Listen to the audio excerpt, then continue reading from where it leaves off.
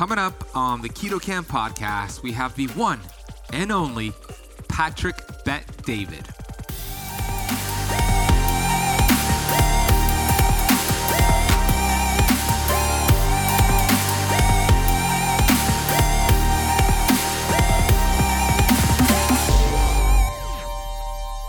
It's very hard to have killer instinct by intentionally getting there.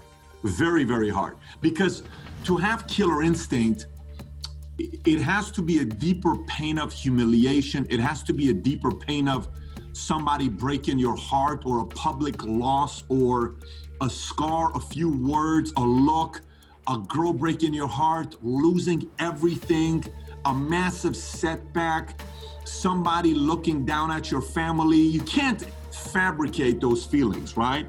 So intentionally, you can become somewhat competitive, but life almost needs to happen to you to have the killer instinct that some of these people have, because that chip cannot be fabricated. You can't go to Walmart and say, aisle number 17, I want to buy a chip on my shoulder to want to do something big. You cannot do it.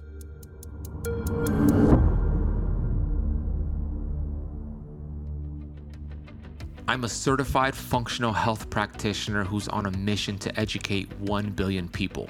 I've been obese for most of my life. From rock bottom to the top of the mountain, I am passionate about studying ancient healing strategies like fasting and the ketogenic diet, and curating this information on the Keto Camp podcast.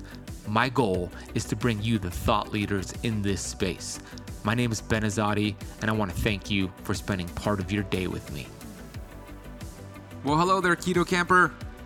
I am so excited to share Patrick Bet David with you. This is one of my all-time favorite interviews, and I gotta just share with you real quick that this episode is not what you would call a typical Keto Camp podcast episode. It's more about entrepreneurial mindset, success principles, developing discipline.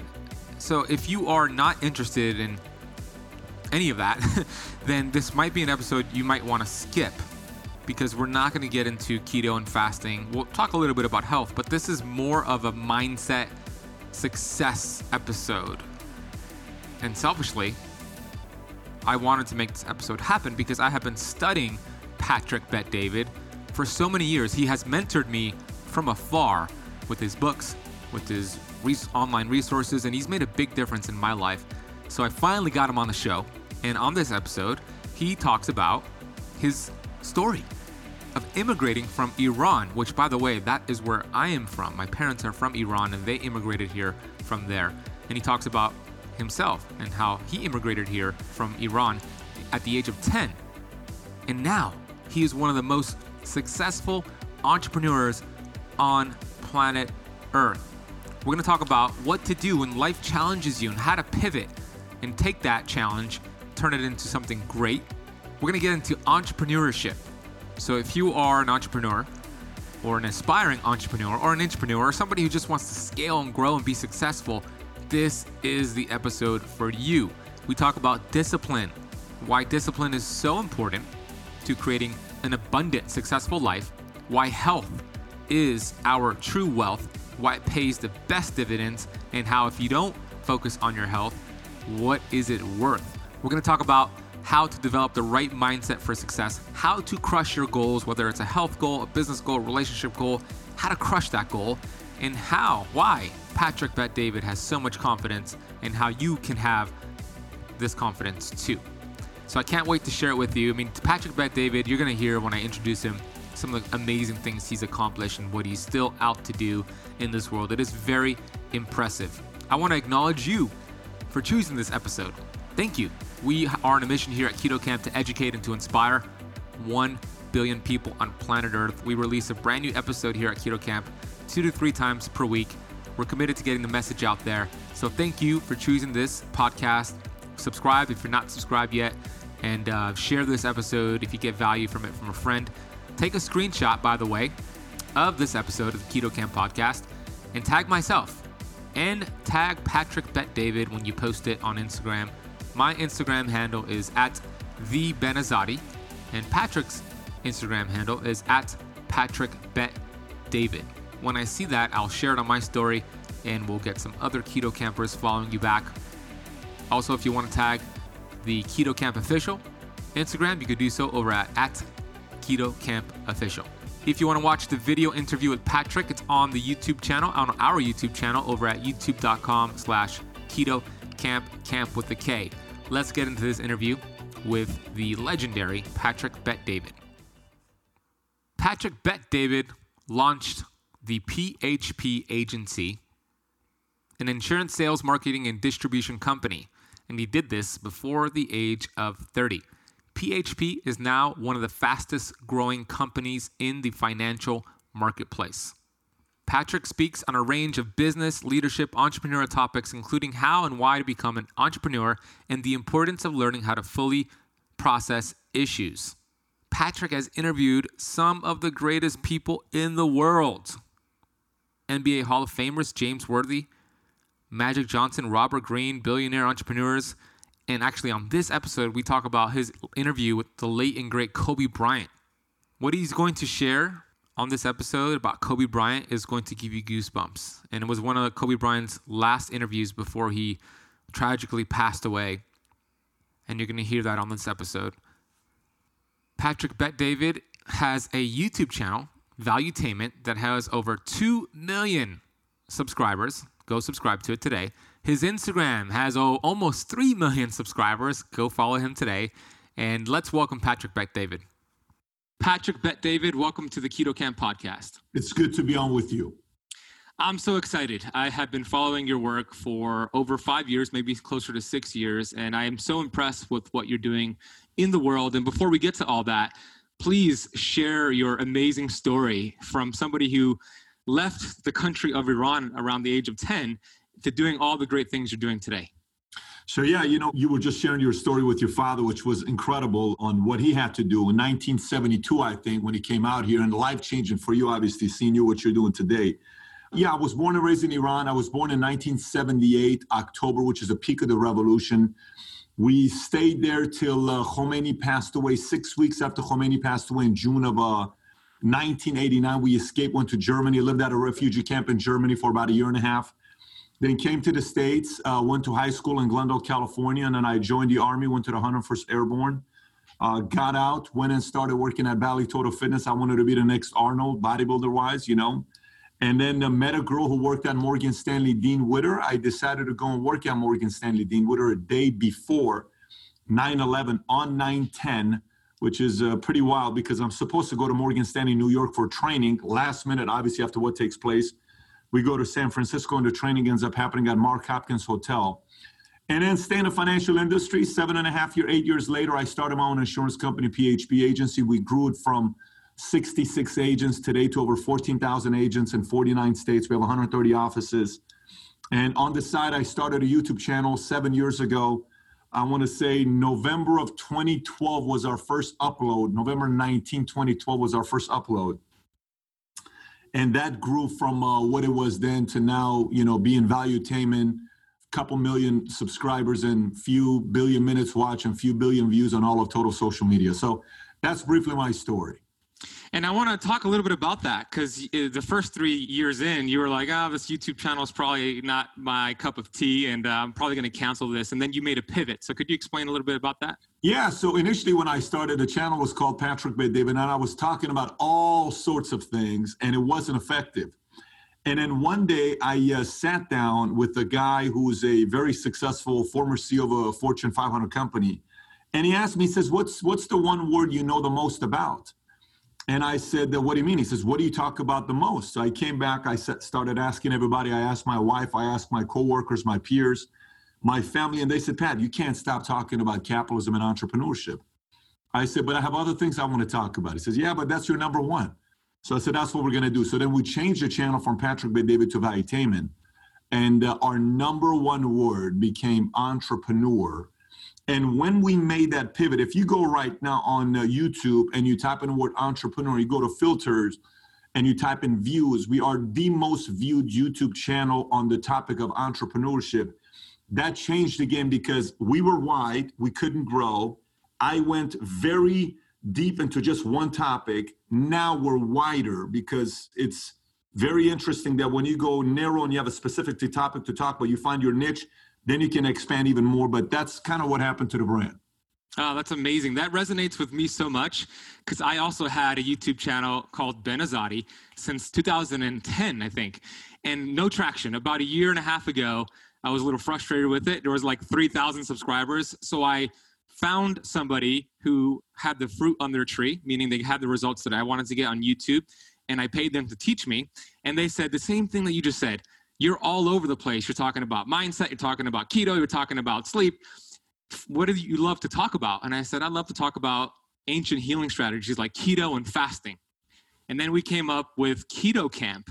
So we started a new channel, Patrick. This was 15 months ago, and we're about to hit 100K subscribers.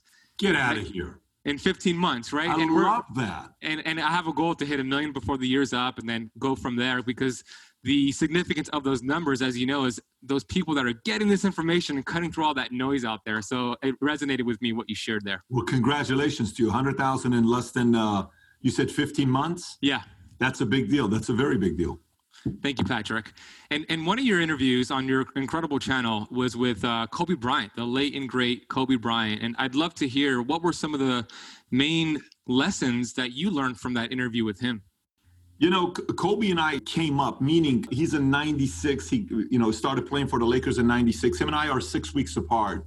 I believe his birthday is August 23rd, and I'm October 18th. And he's 6 weeks older than me. So when he came to LA, I followed his career from day one till the end. And his level of competitiveness I related to, because there were two players I related to the most, Jordan and Kobe, not necessarily because their game, because I don't have a game to say to, make the comparison there. But the level of the desire to want to compete, I related to two guys. Those guys just had this level of killer instinct. You could look at their eyes and there was fire in their eyes. You can't see eyes like that in the league today. Maybe you see a little bit of it in some Westbrook, or maybe a little bit in Giannis, or a little bit in some of the guys, but you don't see it like he had it, like those guys had it. So, there was some kind of a relationship from a distance, and then I made it in insurance, and I built the company I built, and then obviously Kobe becomes Kobe in his league. So when we brought him on board to be a guest, he and I spent an hour in a conference room together, and we're just talking about life. And I was watching him to see how he was. He spent 15 minutes with my son, Dylan, 6-year-old kid. He spent another 15 minutes talking to my wife. They were just talking by themselves, sitting over there, and about life. There's some real good shots of them speaking to one another. And when the day happened, when Kobe passed away, we were at Seasons 52. I think there's certain events in our lives where you remember exactly where you were at. 9/11 is one of them. Kobe's going to be one of them for me. I was at Seasons 52 when that took place.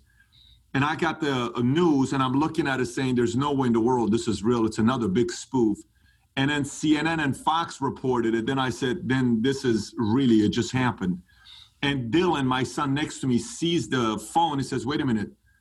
It says Kobe Bryant died. I said, yes. He says, my friend, Kobe's my friend. And the reason why this 6-year-old kid thinks Kobe's his friend, because Kobe spent that 50 minutes talking to him as if he's an adult. That's the side of stuff that you don't learn about people. You only see it on the floor. You almost have to be on the back end of things to see these types of things taking place. But the thing with Kobe is very simple. This guy had a level of clarity that none of his peers during his era had for the longest period of time like him. Nobody. In that 20-year period, no one had his level of focus like he had. He was determined to chase number 23, which is the number he put 24, to make it a statement. I'm going to be one better than you, and I'm not afraid of saying it to the world. It's a pretty gutsy thing to say. It's like saying, I'm going to go, hey, Alexander the Great, you conquered the world 2 million square miles. I'm going to conquer 3 million square miles. It's not a small thing to say, because most people don't want to be in a shadow of a guy like that. And most people avoid it. Well, don't make the comparison. Don't do this. Kobe's like, no, I'm number 24. I'm going to be better than this guy. And obviously it didn't happen. Some people can make the argument, but Jordan was, and I'm a Kobe guy. I'm not even a diehard Jordan person. I'm more of Kobe than Jordan. But Kobe's level of determination to do his part, a guy with lesser talent than Jordan, not his vertical leap, not his quick step like Jordan, not the size of hands Jordan had, not the physique Jordan had, but he was able to compete at that level. Even Phil Jackson once said in an interview, which this applies to everybody that's watching this. They said, what's the biggest difference between Kobe and Jordan? They said Jordan never worked as hard as Kobe did. Kobe was the hardest working player he ever had. He says, I never had a player that was more focused on improving the game than he was. Nobody. And that's because he wasn't as talented as Jordan was. So for me, it was a very emotional interview because, when we talked and we sat down, you can see from the interview, we're having a great time together. And then afterwards, a relationship was started where we were getting ready to do some other stuff together. But, unfortunate thing happened. So every time I go back to that interview with Kobe, I kind of go to a whole different place in my life. But, it was a very unique experience sitting down with Kobe.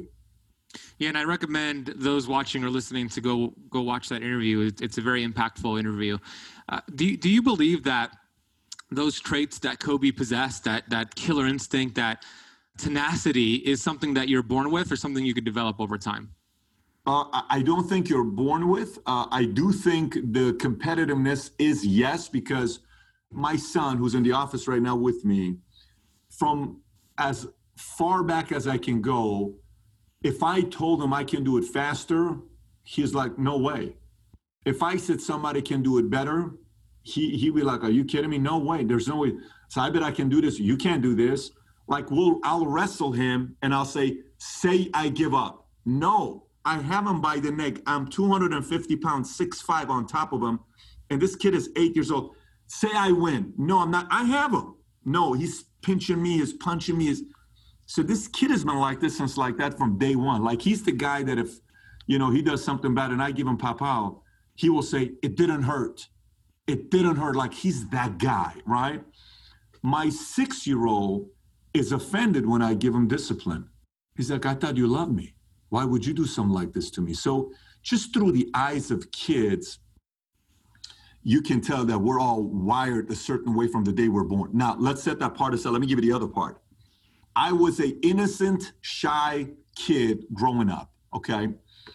I never liked anybody doing anything to my family. You can say anything you say to me. You do things to me. There's a streak of stories that one day will come out. I won't say it, but I guarantee somebody else is going to tell these stories as this brand gets bigger. And if people are going to say, wow, Patrick is really capable of doing things like that. It is what it is. There are certain events that happen in a person's life and you change. Not intentional. It's very hard to have killer instinct by intentionally getting there.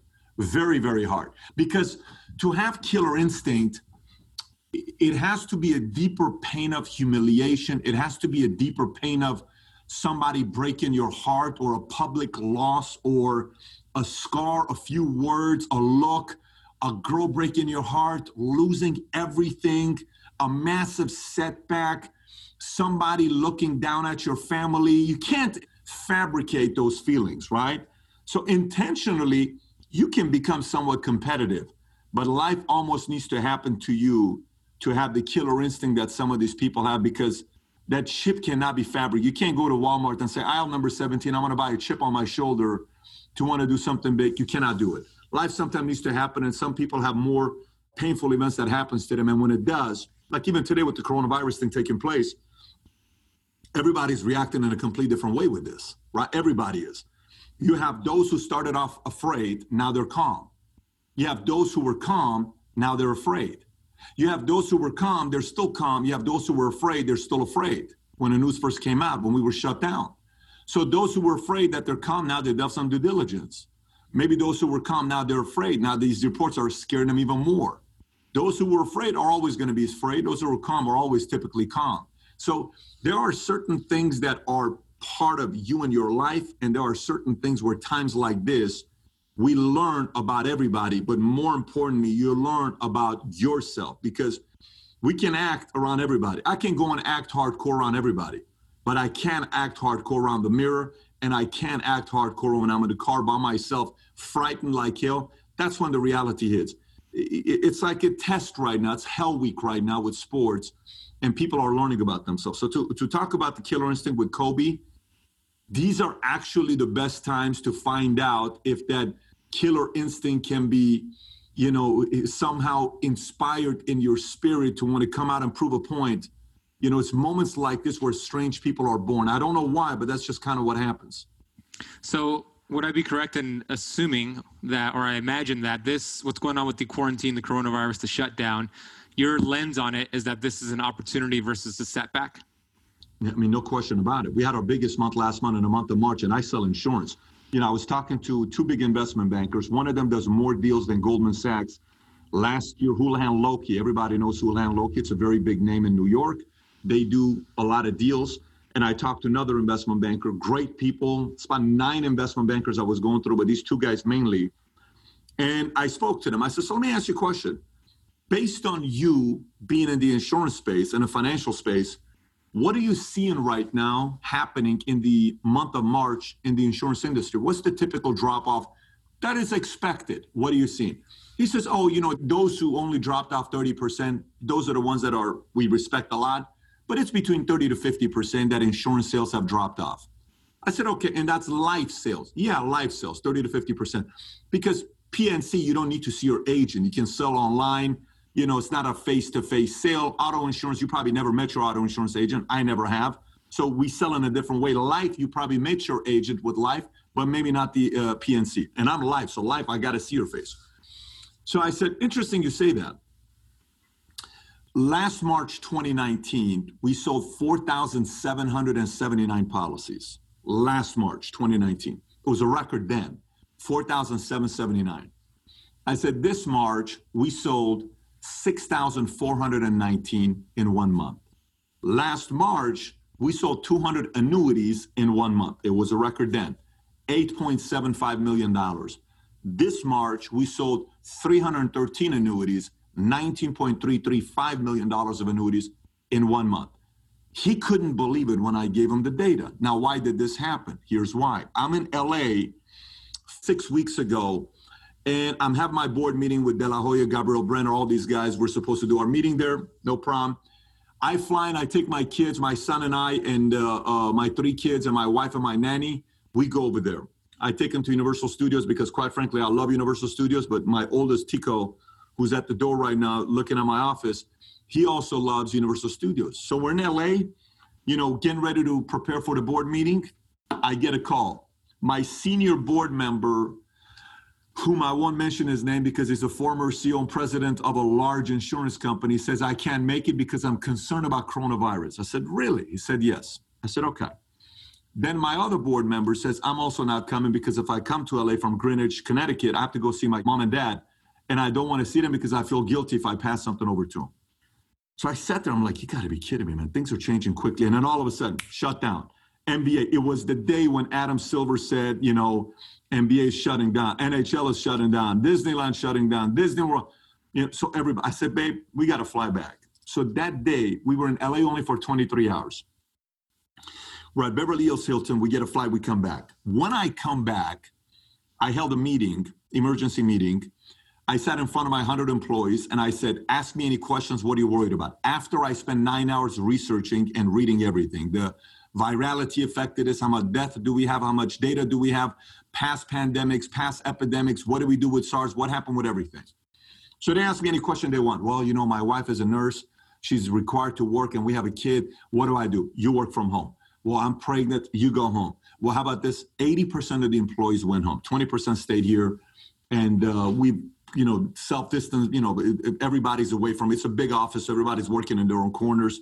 We got around 20 people that are working out of the home office right now. Then I took every single presentation that we have and I converted it all to Zoom. Everything was converted to Zoom.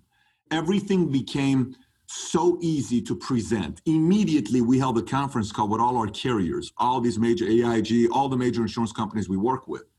And we asked them to make some requests, and they made some adjustment. Then we presented that message to our vice president, then to our marketing directors, then to all our agents. First 2 weeks, 60% of the agents were afraid.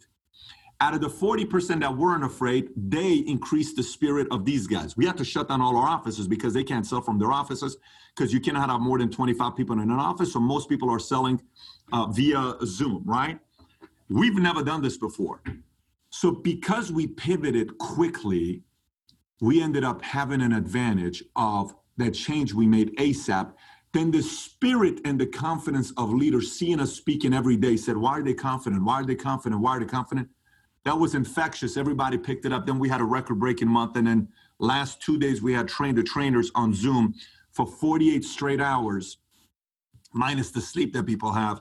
And we had 2,500 of our leaders on that Zoom listening to this training taking place. And it's bonkers right now. So I say this with knowing I was the one that originally said, what is going on over here? Is this something to be concerned about? Then research, then I was calm because kind of have an idea what's going on. Then I shared this calmness with everybody around me with a strategy, and then we implemented it. So that's kind of what happened to us. I love that. I love that, Sherry. So your competence gave you confidence in this area, and then you showed up and you gave other permission to show up and have that same confidence. I love that you shared that, Patrick, because when this started to happen as well, I saw this as an opportunity as a health practitioner to show up every single day and educate on the importance of your health. And I believe that when I show up with that positive light, I get permission to accept that and do the same with their community. So it's exactly what you did at a large scale. How important is it as an entrepreneur who has scaled his business and you're doing much, much more every single year? How important is it to prioritize your health in doing so? Oh, extremely important. I have a gym in my office, and in our gym, so here's a couple things we do at our office. Twice a week, we have a yoga instructor that comes at 5 o'clock. All our employees do yoga. It's free. We pay for it, and you'll see 40 mats laying on there, and they'll do yoga, okay? Everybody has to be quiet. They'll do the yoga class. My staff, we put a gym in the back. It's a good-sized gym, and it's got any kind of equipment you're looking for, different kind of cardio machines, pull-up, weights, bench, dumbbells, boxing. We got the whole nine set up over there. I'm somebody that I'm a byproduct of knowing the bigger the vision is. Say you're somebody that has a very big vision of what you want to do with your life. The bigger the vision requires more energy. The more energy it requires, the more attention to details of your health you need to do, because those three go together. So I have a big vision to go out there and build a company that's this. Great. You need a lot of energy. If you need energy, you got to pay attention to your diet. You got to pay attention to your exercise. If you don't, it's going to affect this. And you have to also pay attention to how often you get sick, how often you get the flu, because, momentum is about compounding 90 days upon 90 days upon 90 days. And if you get sick for a week, you're losing momentum. So you can't have momentum being lost. Nothing is worse for a bodybuilder than preparing for competition, and you get a flu 3 weeks out, your body gets flat. It's not a good look when you're getting the flu. So it is a very, very big part of my game in my life. I run two companies. Valuetainment now is a company with 10 or 15 employees. And it's tough when you're creating content regularly and you're editing, and we have an editing bay. We have a whole studio here. I put $1.5 million into Valuetainment. Valuetainment is going to be its own media company and PHP and a wife and 3 kids and investors and your health. Without the energy part, I wouldn't be able to do my wife's stuff. I wouldn't be able to do my kids' stuff. I wouldn't be able to do the company stuff and save my sanity if I didn't have the energy. So yes, health is very critical. Hey, Keto Camper, I want to just pause for a second and tell you about my favorite drink for metabolic health. On this podcast, we talk about the importance of metabolic health, metabolic flexibility. Well, this is called Good Idea, and it is a great idea if you're trying to reduce blood sugar and keep your insulin levels in a healthy range. It has 0 calories, 0 sweeteners, and none of the junk ingredients, and it tastes like a lightly sparkling water. I call it a functional sparkling water because it has been clinically tested and shown to reduce blood sugar spikes after a meal. It contains a blend of amino acids and chromium picolinate. Together, they slow gastric emptying and increase insulin sensitivity, allowing a steady release of glucose in the bloodstream where it can be transferred into the cells for fuel. It also contains zinc and potassium as an added benefit. They hooked you all up with a special coupon code. So all you need to do is head over to goodidea.us and apply the coupon code BEN, that is BEN, at checkout at goodidea.us. I'm going to drop that link in the podcast notes along with the coupon code. All right, let's get back to this episode. You mentioned earlier about this chip on your shoulder that you cannot buy at Walgreens, and it's something that can happen from a life event. Like for example, for me, I watched my father on his deathbed essentially for 9 months before he lost his life.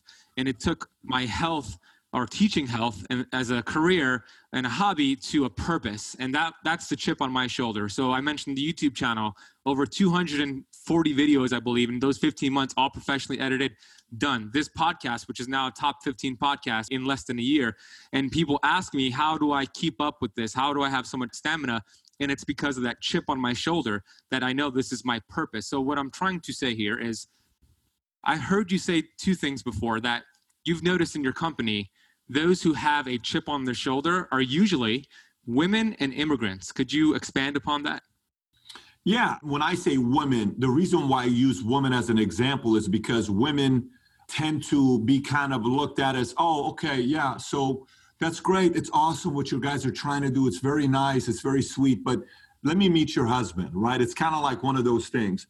But for us, when I was first thinking about starting a company, I looked at the demographics of the marketplace and I saw the average agent was a 59-year-old white male, 59-year-old white male. And I said, okay, Obama got elected because he paid attention to the Latino community and minorities and women. And you're seeing what's going on with Ron Paul in 2007 as a 70-year-old man raised $6 million on MySpace in 24 hours on MySpace? Social media, Latino community, women, millennials, that's what we're going to do. And so when I started my insurance company, that was my focus. So right now, 54% of our agents are women. My number one earner in the company that makes shy of $2 million a year income, she's an half white, half black woman. We are 51% Latino as a company. And the average age in the company is 33, 34 years old, millennial. So that became a focus. Why? Very simple. Immigrants have a chip because they are underdogs. I love underdogs. I'm an underdog guy. I mean, you always got to find a way to position yourself to be an underdog. So, that's one element of underdog. Women in the insurance world, listen, 80% of insurance agents are men. 80+% of all insurance agents are men. That's another underdog where, hey, we're going to go up against men, an industry that's typically being men. Yes. And it worked out very well for us. And then millennials, younger generation, you guys are lazy, you guys are this, you guys are that, no problem. What if we can find a platform where somebody's actually teaching you the right values and setting the right example and creating an opportunity nimble enough where you can be a millennial, yet at the same time you can go out there and make a difference? Here we go. We put that together. That became the culture. But to address it with your audience that you have, here's the idea with the audience that you have. Your audience are folks who are, health is very important to them. Paying attention to what they eat is very important to them. The balance of sleep, wanting to have a balanced life, I'm assuming that would probably be your audience that you have. And some of them are probably going to be sales or entrepreneurs or peak performers that you have watching your show. Okay. I'm always looking at a position of me being the underdog to produce an emotion that I want to prove a point. Yeah, I never want to be the Goliath in any situation. I always want to be the David in any situation because being the David allows me to look at the blind spot of Goliath. Being the Goliath creates a level of arrogance where you think you have everything figured out. It doesn't matter what world you're in. If you think like a Goliath, you will be taken on by a David. If you think like a David, you will figure out ways to take out the next Goliath in your life. And the same Goliath doesn't stay the same Goliath. Goliaths come and go. Goliath could be a kid in high school that was bullying you. Goliath could be a guy that took that girl away from you. Goliath could be a small, competitor where she's getting more than you at the company and you're able to go out there and compete against her and you do more. Goliaths come in different forms, but thinking like a David always gives you an advantage. So you got to figure out a way to see where you're an underdog, where you have the edge, and then go play that strategy to the end. And when you win, it's a pretty good feeling when you win as an underdog. What does the word discipline mean to you? What does the word discipline mean to you? I mean, you've heard the definitions. Discipline is what you do when no one's watching you. But, I think that's a very good definition of discipline that you regularly hear. I didn't quote that when I read that like 20 years ago. To me, people ask me questions and they say, who do you work with? Guy was asking me questions saying, Pat, how do you judge someone's character? I said, how do you judge someone's character? How do you judge someone's character? Okay. I said, one, we get judged by who we choose to marry. Okay. Who you choose to marry is a form of judgment. Okay. Meaning, how did you choose why he is the right person for you or she's the right person for you? Okay. Your friends could be another method of, why are you friends with those guys? It's a form of reflection of who you are. Why are you choosing to be friends with them? That's another way you could be judged, because maybe you like to befriend people that are complainers. If you got 4 complainers around you and your friends are all complainers, you're probably the 5th complainer. If you got 4 lazy friends around you, believe me, you are also lazy. If you got 4, crap magnets around you that always shit happens to them, you're the 5th one. You're also one. So I can't be around crap magnets because they can't stand me. They hate to be around me. People who make excuses, they despise my spirit. They can't even stand being around me, and I don't blame them. I agree with them. They shouldn't be around me if they like making excuses. I'm not a good person to be around if you like making excuses.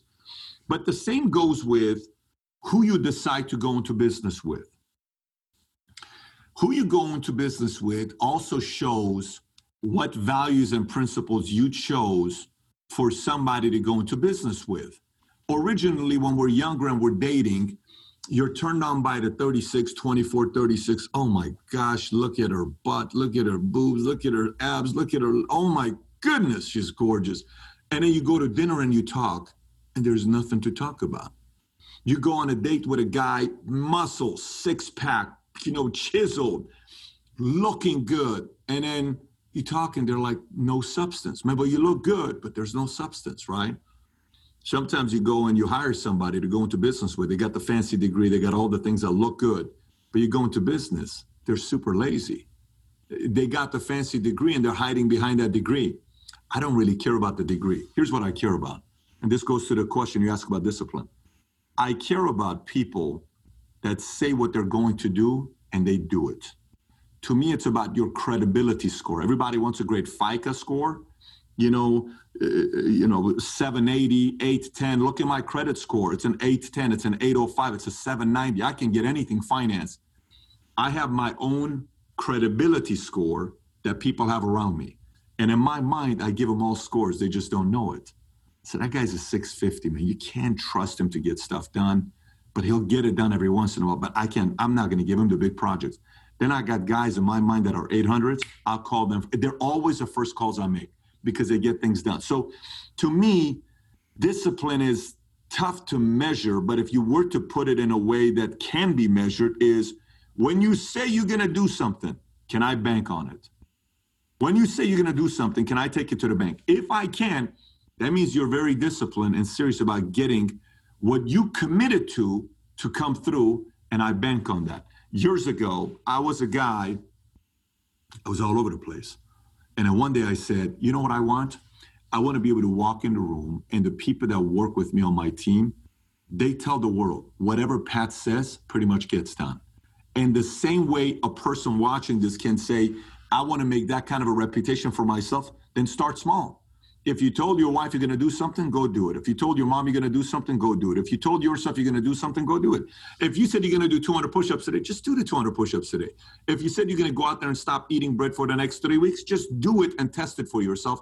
See how you do. If you said you're going to read 10 pages the next 3 weeks, read the 10 pages the next 3 weeks, because it's developing that credibility score to know that when you say you're going to do something, do it. So I think that's probably the best way I would describe discipline in my mind. I love that. So what you're saying is these disciplines, they transfer into other areas of life. So if you're saying discipline with your health, that'll transfer into your business and that'll transfer to your relationships, what I'm hearing. Yes, for the most part. I know a lot of in shape people that suck in business. And I know a lot of people that are doing okay in business, but they're not in shape. So there's a lot of fat people you see in business that are making good money, but they're fat, they're sloppy, they eat everything and anything. This is why the 4 things I talk about when it comes down to success is outwork, out-improve, out-strategize, and then I finally added the last one, which is outlast. Sleep is one of the most powerful factors to upgrading your health. It is fundamental and foundational. Great sleep upgrades you on virtually every level: body fat, muscle mass, mood, brain function, and countless other ways. Feed your body the natural melatonin building blocks and the transformers known as cofactors so that your body naturally produces melatonin. Thanks to a brand new sleep formula developed by my friends over at Bioptimizers, you can experience the best sleep ever. I've been using this, and it's one of my favorite sleep products. After years of trial and error, they finally launched a new groundbreaking sleep formula called Sleep Breakthrough. Sleep Breakthrough is a delicious sleep drink that supports your natural melatonin production and relaxation without creating a dependency, so you can have your best night's sleep on demand. It targets 5 different sleep pathways to give you the best sleep ever. You'll fall asleep in minutes. You'll stay asleep throughout the night. It helps you get the right amounts of REM sleep and deep sleep, and best of all, you'll wake up feeling rested and rejuvenated so you can go and have the best day possible. Keto Campers have an exclusive opportunity to get this product. If you head over to sleepbreakthrough.com/KetoCamp, in addition to the discount they're giving you by using the promo code KetoCamp10, you can unlock special gifts with purchase with retail values at least $20. This is a limited time offer for selected orders. So Keto Camper, head over to sleepbreakthrough.com/KetoCamp right now. Use the coupon code KetoCamp10 at checkout and go get your sleep on. So outwork, out-improve, out-strategize, outlast. The two that we can't know for a long time is what? Out-strategize and outlast. Like many of my guys will call and say, Pat, this week I worked 80 hours. Great.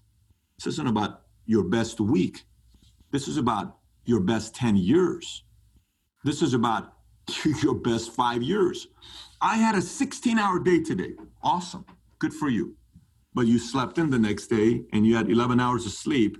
Who cares if you had a 16-hour? I'd much rather have you do 6 12-hour days than one 16-hour day. I'm looking for lasting. So when you're saying how you do one thing, how you do everything, I used to agree with that, but I've just seen too many people in the world of business who are very good in business, but they lack a lot of discipline in their health. This is why you measure people on how long they can last. And the lasting part, when we started the Vitamin Channel, listen, we were 2,000 subs and our peers had 400,000 subs. You know, we had nothing going on and guys were at 1 million subs. But then I said, if you can constantly outwork, out improve, I don't know that strategies yet of social media. I didn't know it back then. I'm like, I don't know what works, what doesn't. Time to go out with a video, tagging, linking. I don't know this stuff, but I can learn the strategies eventually. But there's one thing I did know. I have a history of not stopping. And the longer I go, and if you can outlast me, bow down to you. I respect you because you can last a longer time than I can. But my trend shows I'm stubborn and I tend to last a long time. And so that's the part that becomes a differentiator. And the question, in the comment that you made is how you do one thing, how you do everything. I used to subscribe to that mindset. But Ben, I got to tell you, I've seen a lot of people that I've brought on board to do business with me, and I look at their physique, I'm like, wow, to look like that, you got to be really disciplined. It doesn't bleed into every other area. It typically does in certain areas. Very few is all. Those who are multidimensional, you got to salute those guys because it's hard to do that. So you mentioned your stamina. It's rare for somebody to outlast you. Does that come from your why? Are you clear on your highest values? And what is that? Yeah, it does. And it's so important for you to say, you know, it comes across as arrogance sometimes. People will sit there and say, oh my gosh, and, you know, look at this. You know, if you listen to Kobe speak, he sounded arrogant for a long time. If you listen to Kobe and Jordan in interviews, you would be annoyed by him. If you listen to Bill Belichick, I don't know if you've seen Bill versus Bill or Bill and Bill on 30 for 30. If you've not seen it, you got to see it. Bill Belichick used to be a coach under Bill Parcells. It is a fascinating documentary to watch. But if you watch Bill Belichick, how he spoke the first few years, you would say, who the hell is this guy? You know, if you listen to Trump, what a freaking full of dookie this guy's 40 years ago. How the hell can you talk like this 40 years ago? 40 years later, now we know why. Do you understand? Like to talk like that 40 years ago and to talk 40 years later, you gotta have a high belief system. It doesn't matter whether you agree with this guy or not. Who the hell thinks like this for this many years? So behind closed doors, you have the why that you're willing to share with the people. Everybody has a why that they're not going to share with people, not even with their own wives, by the way, or their spouses, their husbands. There are certain whys you're not going to share with anybody because sometimes if you do, people will think you're crazy. But your fire can be seen in different areas. I'll give you a couple of mine, okay? Originally, to me, Ben, whys come in levels, okay? So the first why is survival. You want to make enough money to go out and live on your own because you're sick and tired of living with your parents and them telling you what to do, curfew. You're like, I'm 20 years old. You don't tell me what to do. I'm going to go live wherever I want to do. So you can't wait to leave. Your first why is I want to be able to have a car payment, my own cell phone, have some money to go to a bar, hang out with a girl, do my own thing. Survival. Then it becomes status. Oh, shoot, my friend graduated. He got a job. He just got a Mercedes C-Class. I got to buy a Mercedes. Oh, man, my sister just bought a house. I got to buy a house. Oh, man, my friend from high school who was a nobody, he just bought a 7 Series. I got to. It becomes then status, right? Oh, he's got a six-pack. I got to get. So it's status. By the way, it's still not a bad thing. I love guys who are competitive enough to want to get a nicer lifestyle. It's not a bad thing. I know a lot of people talk shallow and make people feel guilty. I have no problem with that because it is a level that you're getting to the next level. Then the next level becomes, okay, I live in a decent place. I got a house. I got a car. I can compete with my siblings and my peers. I'm doing okay for myself. But I'm not free. What would life look like if I had $5 million in the bank? The levels of affluent means when you have $100,000 to $1 million. Very high affluent means you have 5 million to 30 million, but ultra high net worth means you have 30 million to $999 million of investable cash. $30 million. I kind of want to be free. I wouldn't mind getting $5 million, $1 million, $10 million, whatever the number becomes for you. Then you go to freedom. And then what's freedom? Then freedom is it becomes a moment where you're sitting there, you're like, this waitress gave me a terrible attitude. Man, she pissed me off. I asked you 3 times. Arnold Palmer, not iced tea. What kind of a freaking restaurant? You know what? If I wanted to, I can buy this restaurant and fire her. Like you go to those crazy thoughts where you're like, I am so sick of this restaurant. She shouldn't be a waitress here. It needs to be somebody else. You go to a tire shop and the guy talks to you like, I'd never have my customer service rep talk like that. Hey, Bobby, you don't deserve this job. You need to be in the back, not talking to a certain customer because you suck at customer service. How much is this tire shop? $6 million? What if I buy it and fire you, right? These weird thoughts that you think about, but that is a form of freedom. It's like the movie Bugsy. If you've seen a movie Bugsy with Bugsy Siegel, where he pulls up to the house and he looks at this house in Beverly Hills. He goes, knocks on the door. He says, this is a nice house. Well, thank you. Yeah, I'm buying your house. It's not for sale. Yeah, I know, but I'm buying your house. How much you want to sell it for? Sir, it's not for sale. I know, but I'm buying it. What is the price on this house? If I were to sell it, it would be this. I'll give you $200,000 more than this. It's for sale. You understand? Like, that's freedom, right? Where you can go and build whatever the hell life. My wife says, I said, what do you want to do? 10-year anniversary. I don't know. You want to go to Monaco? Let's go to Monaco. We go to Monaco. It's a $100,000 trip. First class, 40 grand, flight.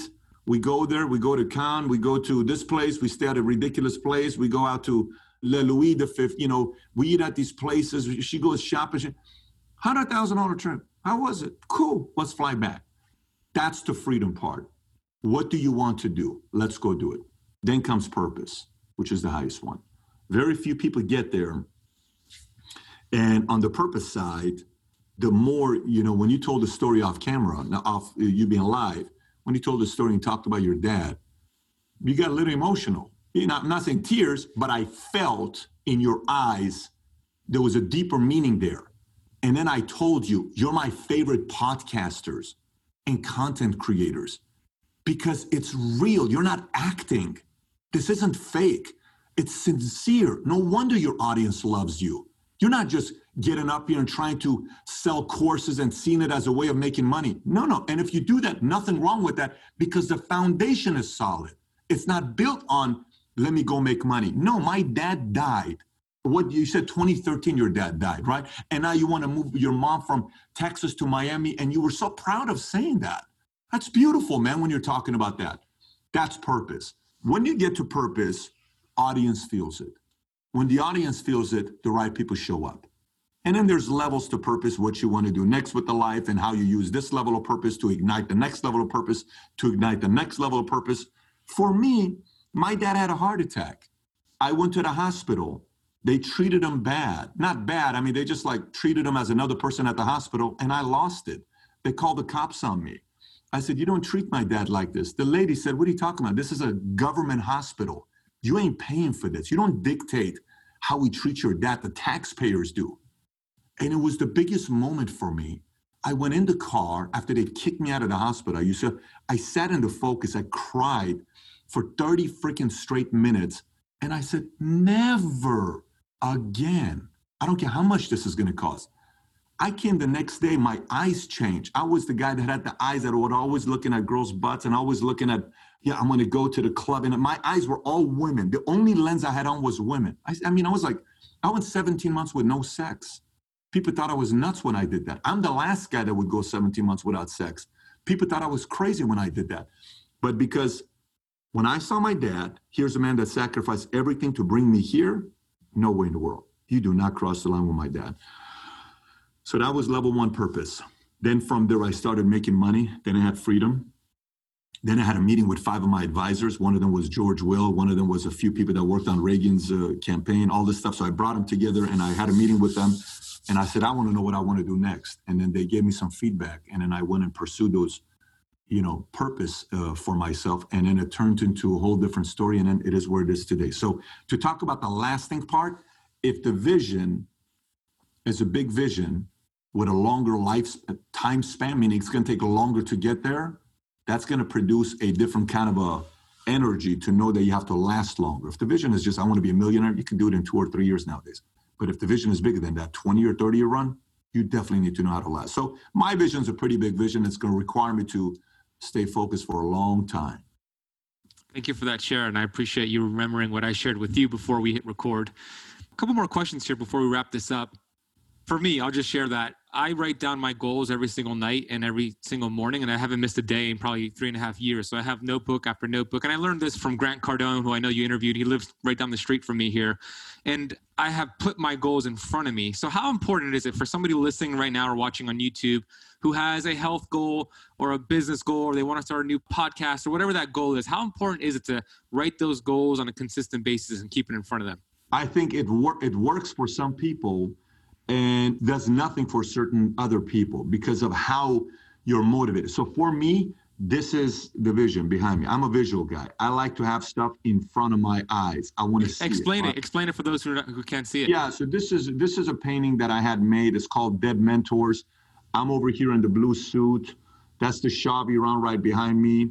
That's Senna, who's my most incredible race car driver. I named my daughter after him, Senna. His last name is my daughter's first name. That's Tupac. That's Lincoln. That's Kennedy, Einstein. And then over here, you got Milton Friedman, economist. And then you got MLK, which is somebody I admire a lot. And they're debating a book, 2 books that's on the table there. You won't be able to see it. It's about economy. One is Communist Manifesto, and the other one is Atlas Shrugged. I got these personalities here, Joker. I got the Incredible Hulk. I got Batman. I got a little bit of each of those guys in me. Then over here, you got the wall with all these guys, Jordan, Kobe, Magic, Snoop. You got the George Washington autograph right there. Then you got over here in the back, which is a bunch of different guys and a bookshelf that says read.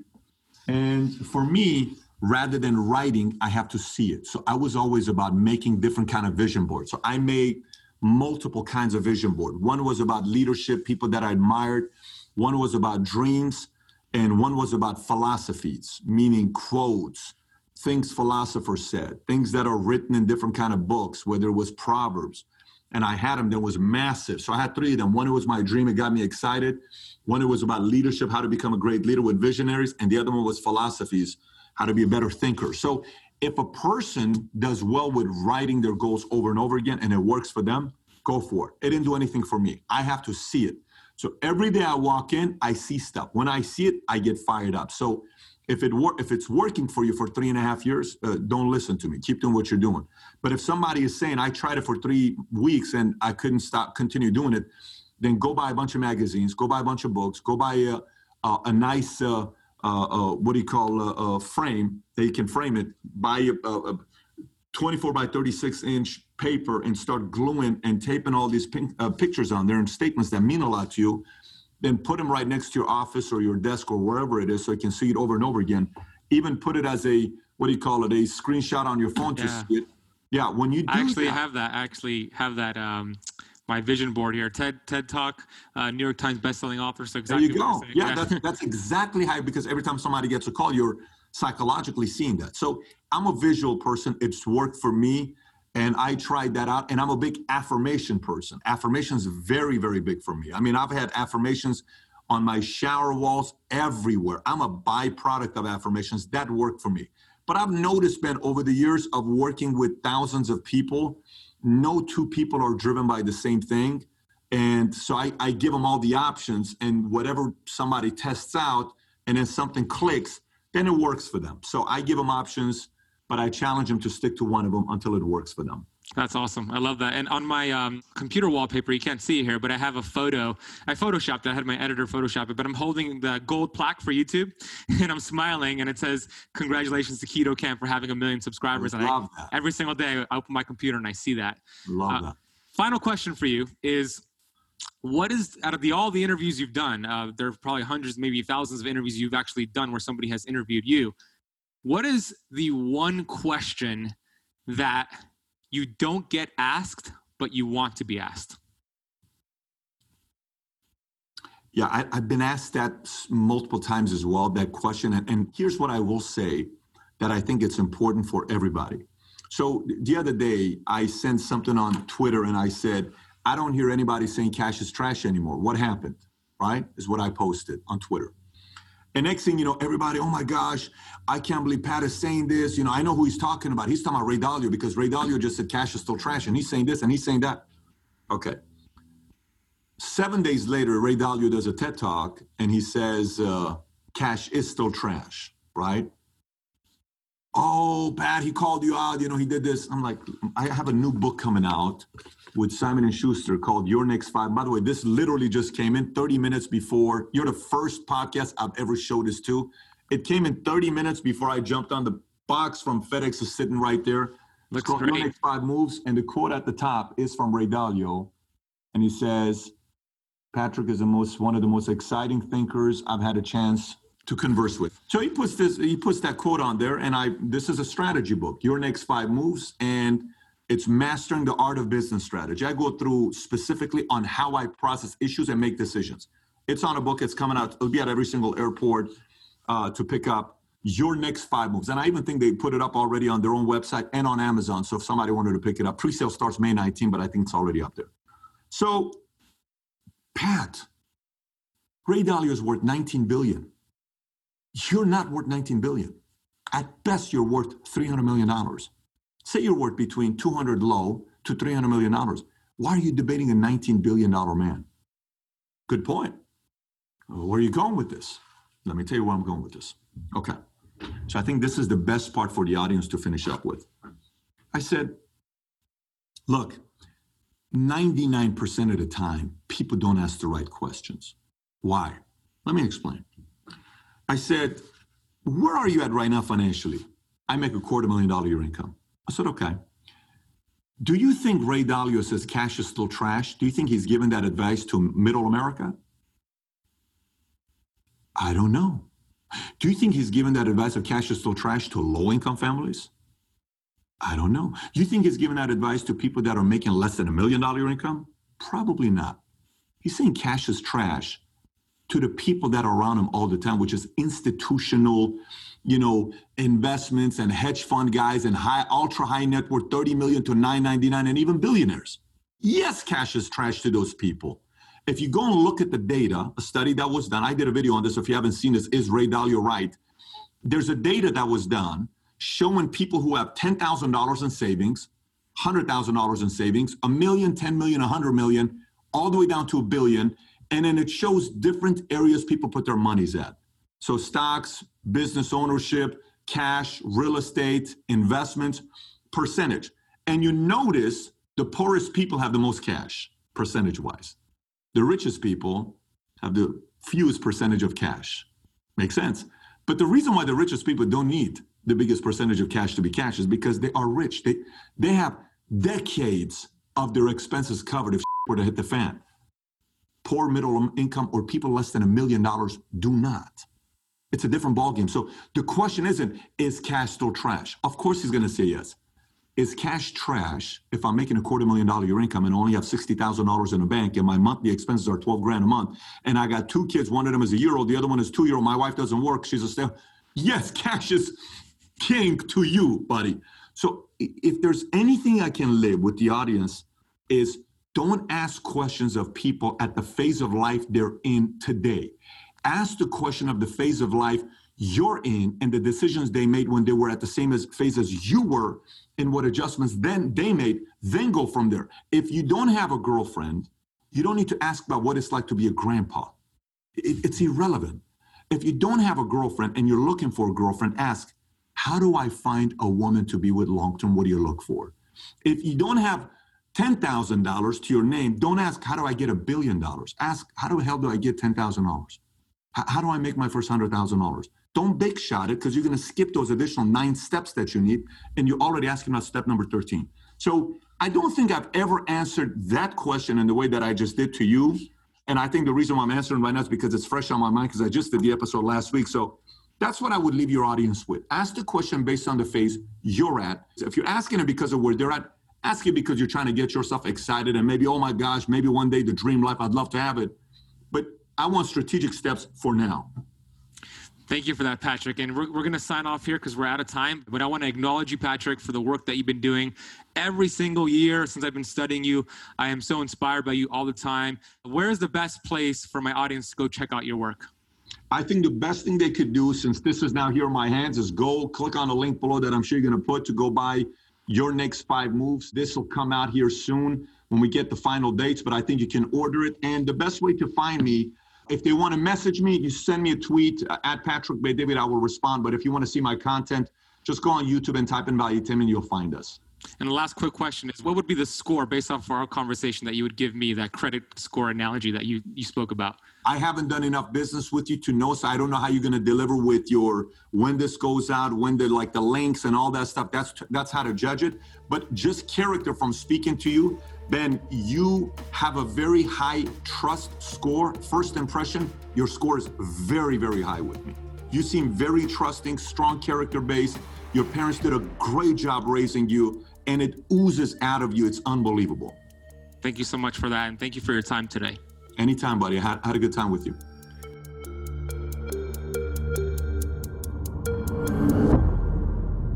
I really hope you enjoyed that conversation. It lit a fire in me. It was one of my all-time favorite interviews, and you could see how excited I was to speak with this man. Go get his book that he talked about. We're going to put a link for it down below in the notes of this podcast. We're going to put all his resources down below. Go check it out. And if you want to watch the video version, go to Keto Camp on YouTube to watch that. Take a screenshot of this episode, tag myself, tag Patrick at The Benazati and at Patrick Bet David. When I see it, I'll share it on my stories.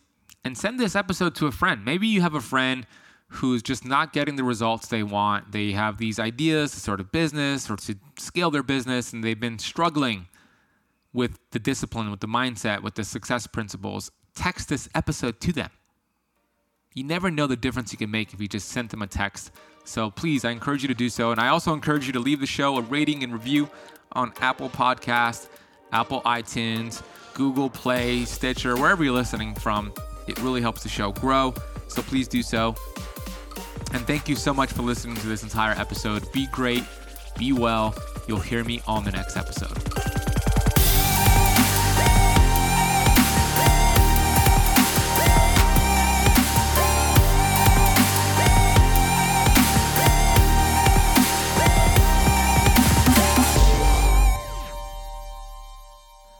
This podcast is for information purposes only. Statements and views expressed on this podcast are not medical advice.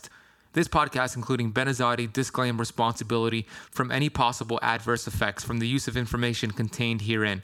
Opinions of guests are their own, and this podcast does not accept responsibility of statements made by guests. This podcast does not make any representations or warranties about guest qualifications or credibility. Individuals on this podcast may have a direct or non-direct interest in products or services referred to herein. If you think you have a medical problem, consult a licensed physician.